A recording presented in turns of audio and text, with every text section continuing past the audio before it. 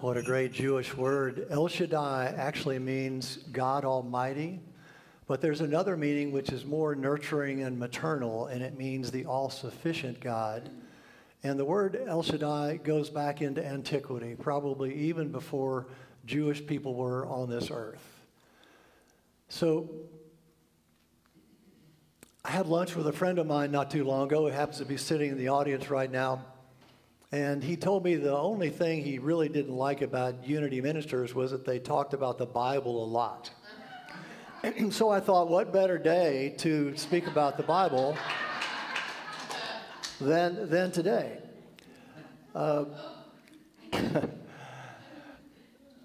It's very important to understand that this is a totally Jewish document, sacred text. And in Christianity, we seem to have forgotten that. We've been forgetting it for over 2,000 years. But this text was never meant to be read literally, ever. The Jewish people, even early on, had a term called midrash. And midrash is a Hebrew word meaning to search out. This ancient Jewish method of interpreting the Bible searches not for what is familiar, but for what is unfamiliar. Not for what is clear, but for what is not for what is clear, but for what is unclear. And then wrestles with the text passionately, playfully, and reverently. The Hebrew Bible, our Old Testament, was written purely in Aramaic by Jewish men with Jewish bias and through the Jewish understanding and culture. And in order to understand this text, we must go back in time and understand what they were really meaning. The New Testament was written also by strictly Jewish men who were Greek-speaking, and the same is there. In the New Testament, what you see over and over again is that they say this was done in accordance with the Scripture. The Scripture that we're talking about in the New Testament wasn't the New Testament because it didn't exist. Scripture they're talking about is here. And we're going to speak about that a little bit. I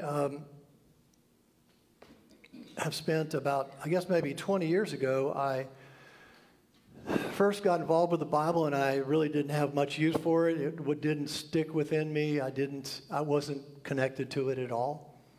But I began to take Bible classes because I was thinking about becoming a minister. But of course, I never believe anything anybody ever says to me because I guess I'm Jewish in heart.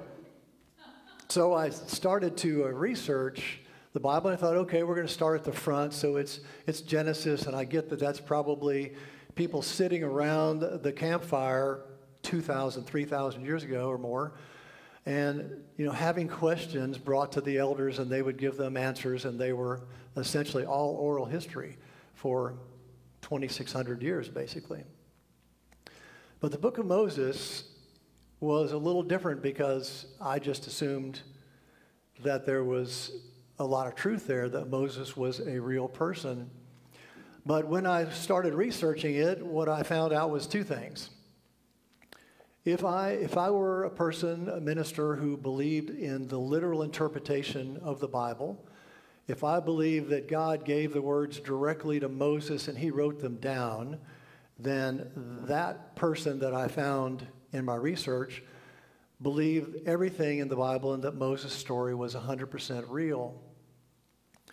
But on the other side of that, I found biblical scholar after a lot of people. And it turns out that there was nothing in the Bible or in archaeology that shows that Moses ever existed as a real person. And I was shocked by that. I don't know if you are. I don't know if you know that for the fact, but that is in fact true. The best biblical scholars today will tell you that it was mythological. And like all mythologies, there probably is a thread of truth in it. And we're going to touch on that for a minute. So if the story wasn't historical, then what could it have been? And what do we know now? So There is obviously an Egyptian connection because Moses was an Egyptian name actually. And so there's been a huge amount of archaeology in the last 150 years in the Middle East. And it wasn't until 1907 that Egyptologists found 4 pharaohs that had disappeared from history.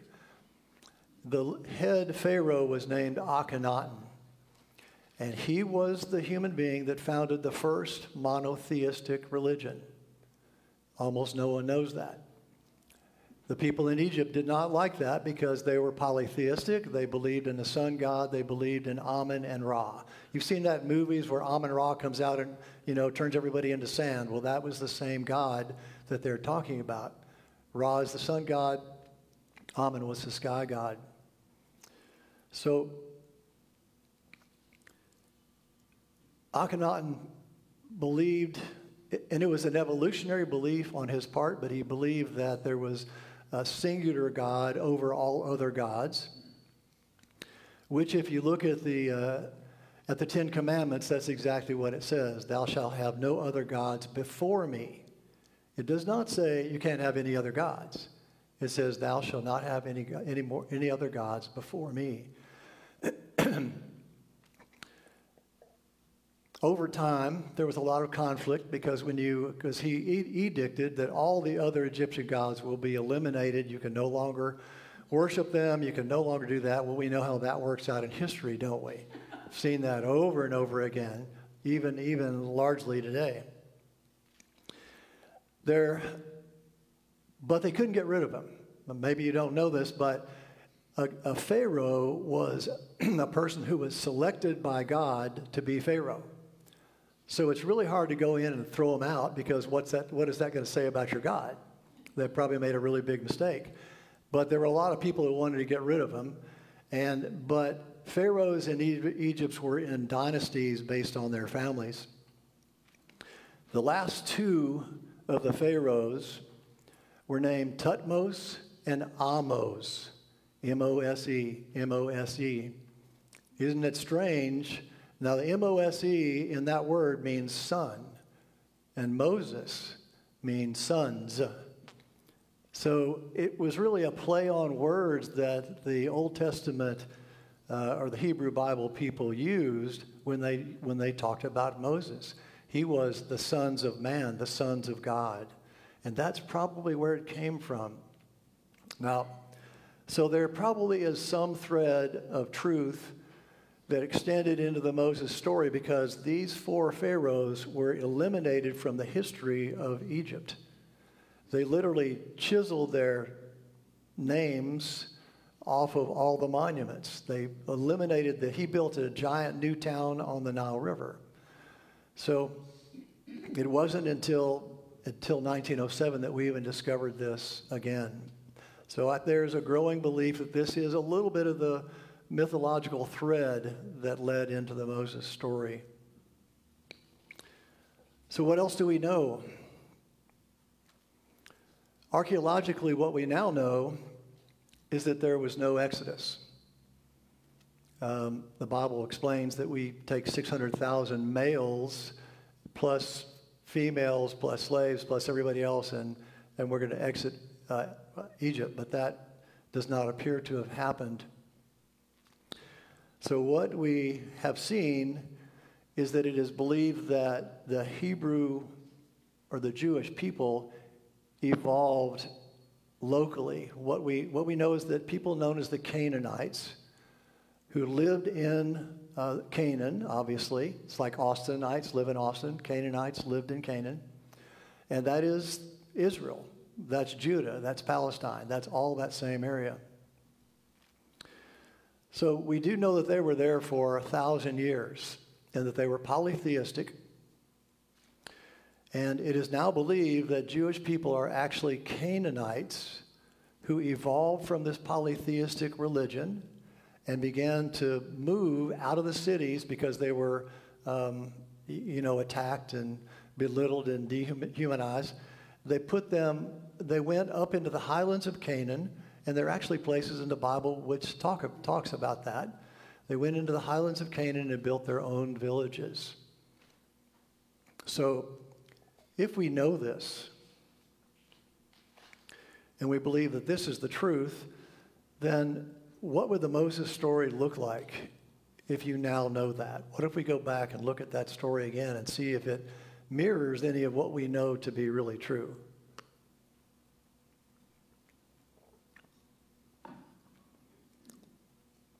The first thing you find in the book of Exodus is, okay, I know everybody's seen the Ten Commandments, the Cecil B. DeMille movie and all that, and you have this huge scenes about the little baby on the basket and stuff, putting in the reeds, and they find him, and he grows up to be an Egyptian prince. But that story, as almost all stories, is borrowed from history. You have to remember that. They don't reinvent anything in this book. They go back in history and find something somebody's going to remember. That is actually the story of the birth, of the mythical birth, or actual real birth, of the greatest king in the first empire ever in the world, named Sargon I. That was his birth story. And that was in 3000 BC. So there was memory for 2,000 years before this occurred. And yet the biblical writers went and picked up his story and put it in there, because now you see Moses had to be bigger than Sargon I, because he was the big guy in history. So it's all like that. Jesus had to be more important than Moses. All of that, same story. So in the book of Exodus, we find Moses leaving his apartment, probably. And I'm sure he had one. And he went out into the area where the Hebrew people were, and he saw that there was an Egyptian man arguing and beating up a Hebrew person. And Moses didn't like that at all. So he looks around, sees if anybody's watching him. He grabs that Egyptian and he kills him, and he buries him in the sand. So that's kind of maybe the same as the early Canaanites were dealing with when they were trying to get rid of their old thoughts, their old polytheistic thoughts. I need to bury these thoughts in the sand. It wasn't about Moses killing anybody. It was about him killing off his old beliefs. That's what that story actually is trying to tell us from the Jewish perspective. Now, we can read that literally and we think, oh my God, what does that mean? But from the Jewish perspective, that's really what it means.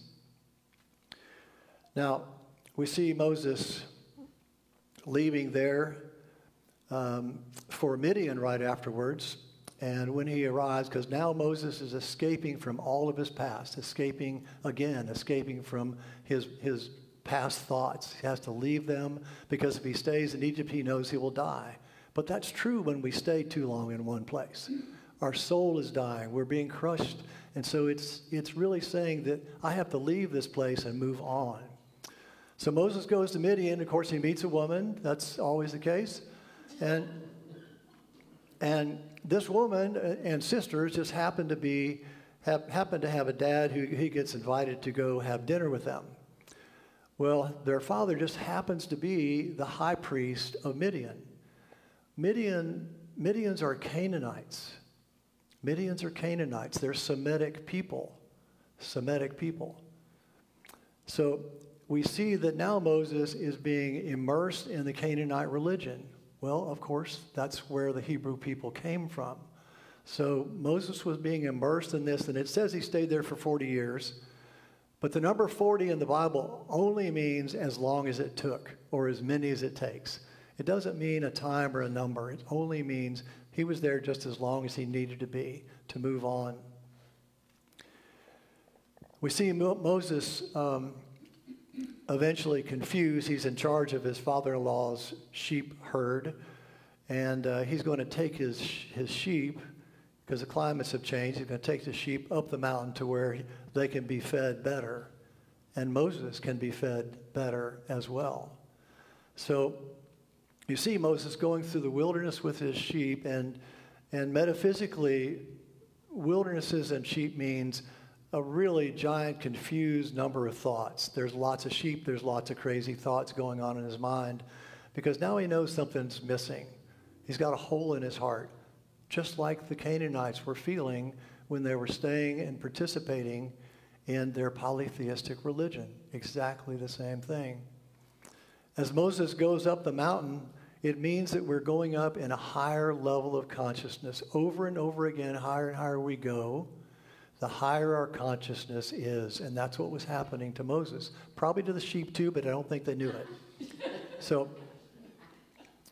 had to throw that in. So, Moses gets to the top of the mountain, and he has a spiritual experience.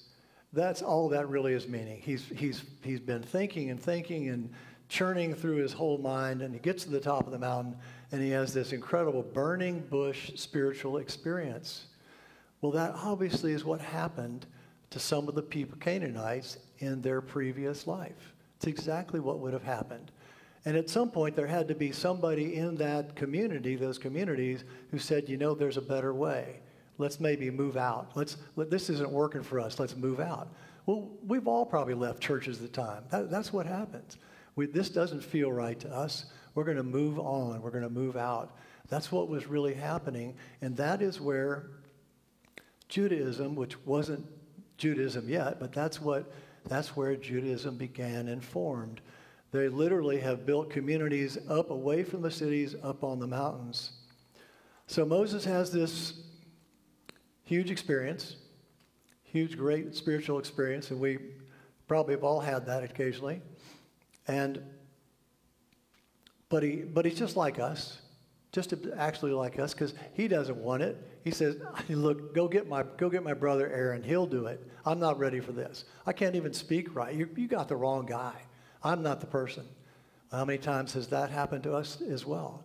We get an event or a situation that comes to us that's perfect for us, but we can't accept it. We can't allow it to come in because we're too afraid of it. It's too much for us. We're not good enough. It's the story of human life is what you're seeing. And then eventually Moses goes into Egypt. And I think that's a multi-layered story for the creation of the Hebrew people. But I really think, as we know in history now, you know that when people want to become Protestants versus Catholics, there was a great upheaval. We've seen it in Ireland where the Protestants and Catholics fought each other for hundreds of years. We see it in Sunni and Shiite, who have fought each other for thousands of years over a tiny difference in what Muhammad said. So imagine what it would have been like to say, you know, this is great, but we're gonna go up here and start our own thing. There was a lot of upset about that. If you look carefully, you actually find that in the Bible because often it says things where the Hebrew people were peacefully coexisting in this city. But they weren't over here and they had to fight their way through. And so I think the situation with Moses going to Egypt was all of that craziness going on. And yeah, we're going to leave. No, we're not going to leave. We can't leave. I'm going to be upset with you if you leave. The same story. And the Exodus clearly is an indication of the Canaanite people leaving their polytheistic religion and moving out to find their way in life. Now when Moses went to Egypt, the Bible says he took his wife and multiple children. And in the Bible, when you have multiple people, that means they are multiple aspects of the situation. And so I viewed his wife and his younger children as being multiple aspects of the polytheistic religion they left. And the reason I say that is because there's a really strange story at the end where once Moses is leaving, he comes upon with his group. He comes near the area of Midian again. And Moses calls Aaron to him and says, you know, grab up all the usual suspects and go and destroy Midian. Well, Midian's his hometown. By this time, his wife and younger children, according to the Bible, have already returned because it was the first step to letting go of those aspects of the Canaanite religion. So the only way you can really understand why this would happen is that it's just another of a continuing cycle of speaking to the Jewish people saying, we're no longer Canaanites, we're Hebrew people. We're leaving this religion and we are now Jewish. This is our religion and this is our God. Now,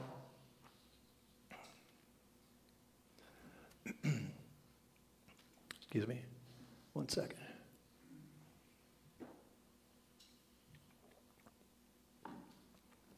So why do I think even more that that's true? What we know from all of the archaeology is that the Canaanites were polytheistic. The top of their god, their head chief god, was named El. And then El somehow had a son. I think his wife was actually Atharis. But he had a son. His son's name was Baal, B-A-A-L. You only find the word Baal in the Old Testament 125 times. So what they were doing is trying to push themselves away from this storm god, this god that was causing all the trouble. But never, ever in the Old Testament do you find one single negative word towards El. Not at all. So in Genesis it says, chapter 14, verse 17, it says this. Give you just a little bit of background. Abram, the man soon to be Abraham, the patriarch of all Jewish people, had just returned from a victorious battle. And they were celebrating him, and a great king came to help pray him in, basically. And it says, and King Melchizedek of Salem brought out bread and wine, and he was priest of El Elyon, meaning God Most High. He blessed Abram and said, blessed be Abram by El Elyon, maker of heaven and earth, and blessed be El Elyon, who has delivered your enemies into your hands. The Hebrew God is the Canaanite God. It's exactly the same God. They weren't leaving the God they believed in. They were just leaving the bad guy God. They didn't like him at all, and they made that very clear in their writings. So it's fascinating to me, but also makes me totally believe that this is the case.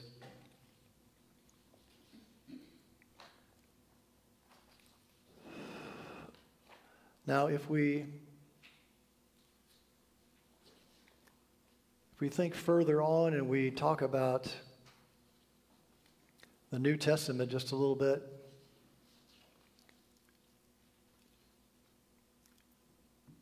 the New Testament was exactly the same situation. It did not mean that it was the literal Word of God, but it was information that was being prepared in accordance with the Scriptures below. Over and over and over again, you see that. John Shelby Spong maybe said this much better than me. He said, to read the Gospels properly, I now believe requires a knowledge of Jewish culture, Jewish symbols, Jewish icons, and the tradition of Jewish storytelling. It requires an understanding of what the Jews called midrash, which we already talked about that. Only those people who were completely unaware of those things could ever have come to think that the Gospels were meant to be read literally. He had the courage to say what most people know to be the truth. He goes on to say, these same literal-minded Christians continue the necessity of defending the literalness of such events in the life of Jesus as the virgin birth, the miracles, the details of the passion narrative, and the cosmic ascension as an act that actually took place. You see, as we turn the Bible into a literalness, then we start reading everything that's in the New Testament, and much of those words are demeaning to human beings, especially Paul's letters. He gets lost in the fact that women should be seen but not heard. He says things about the gay community that was never correct.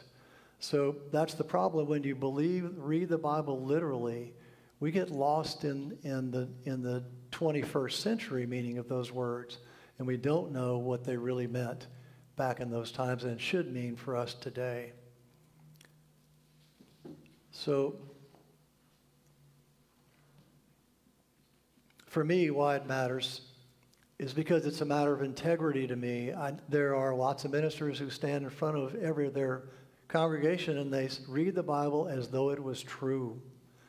And I think that's irresponsible, and personally I can't do it because I know it isn't that. It isn't that for me anyway. Jesus was a real person. He was a Jewish person. He was a revolutionary, and his teachings were phenomenal. But mostly what he really was is a change in consciousness in the world at that time. And it's my belief, quite frankly, that where we are today, we need a new change in consciousness. We need to think in terms of not new thought, but evolutionary thought. It's time to step out from the veil of believing in the Bible in any old way and step out into the newest thought we can possibly put together. Because that's what's going to be the future of Christianity or spirituality, is thinking about it with real words and having the courage to say what, frankly, almost every biblical scholar knows today. The Bible cannot be read in a literal way.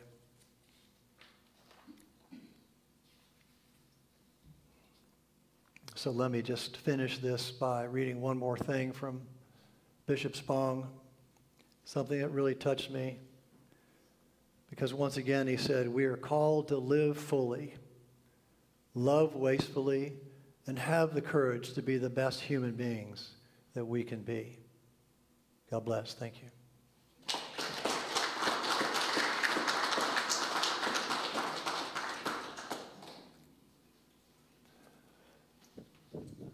Let's go into our meditation time just for a few moments.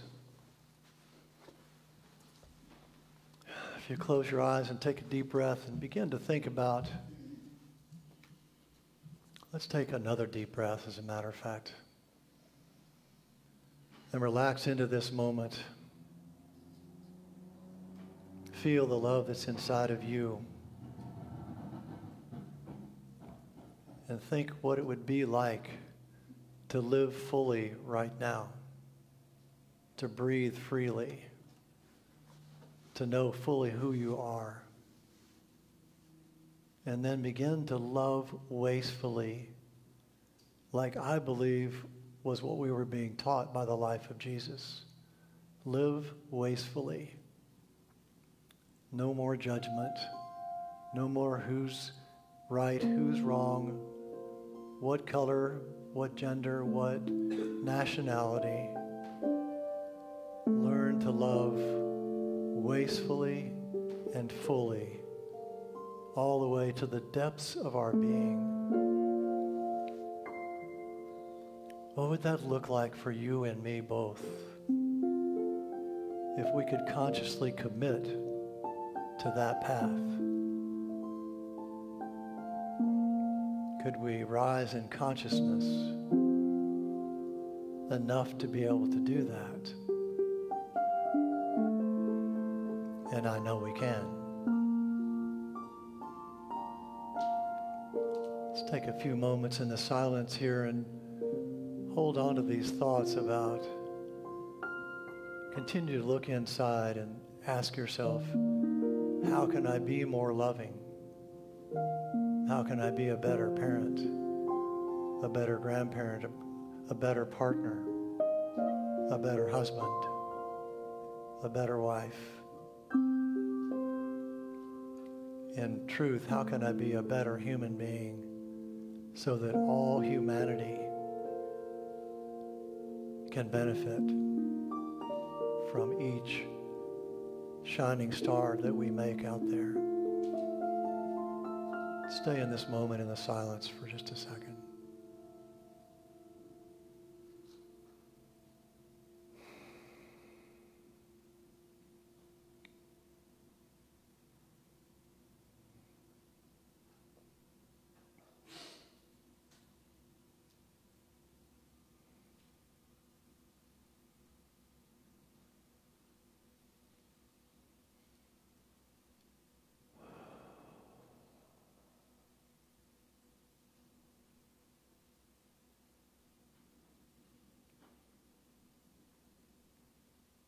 as we begin slowly to come back to the room, feel yourself sitting in the pews. Feel yourself becoming invigorated and waking up and rejoining the room that's filled with your love, your gifts,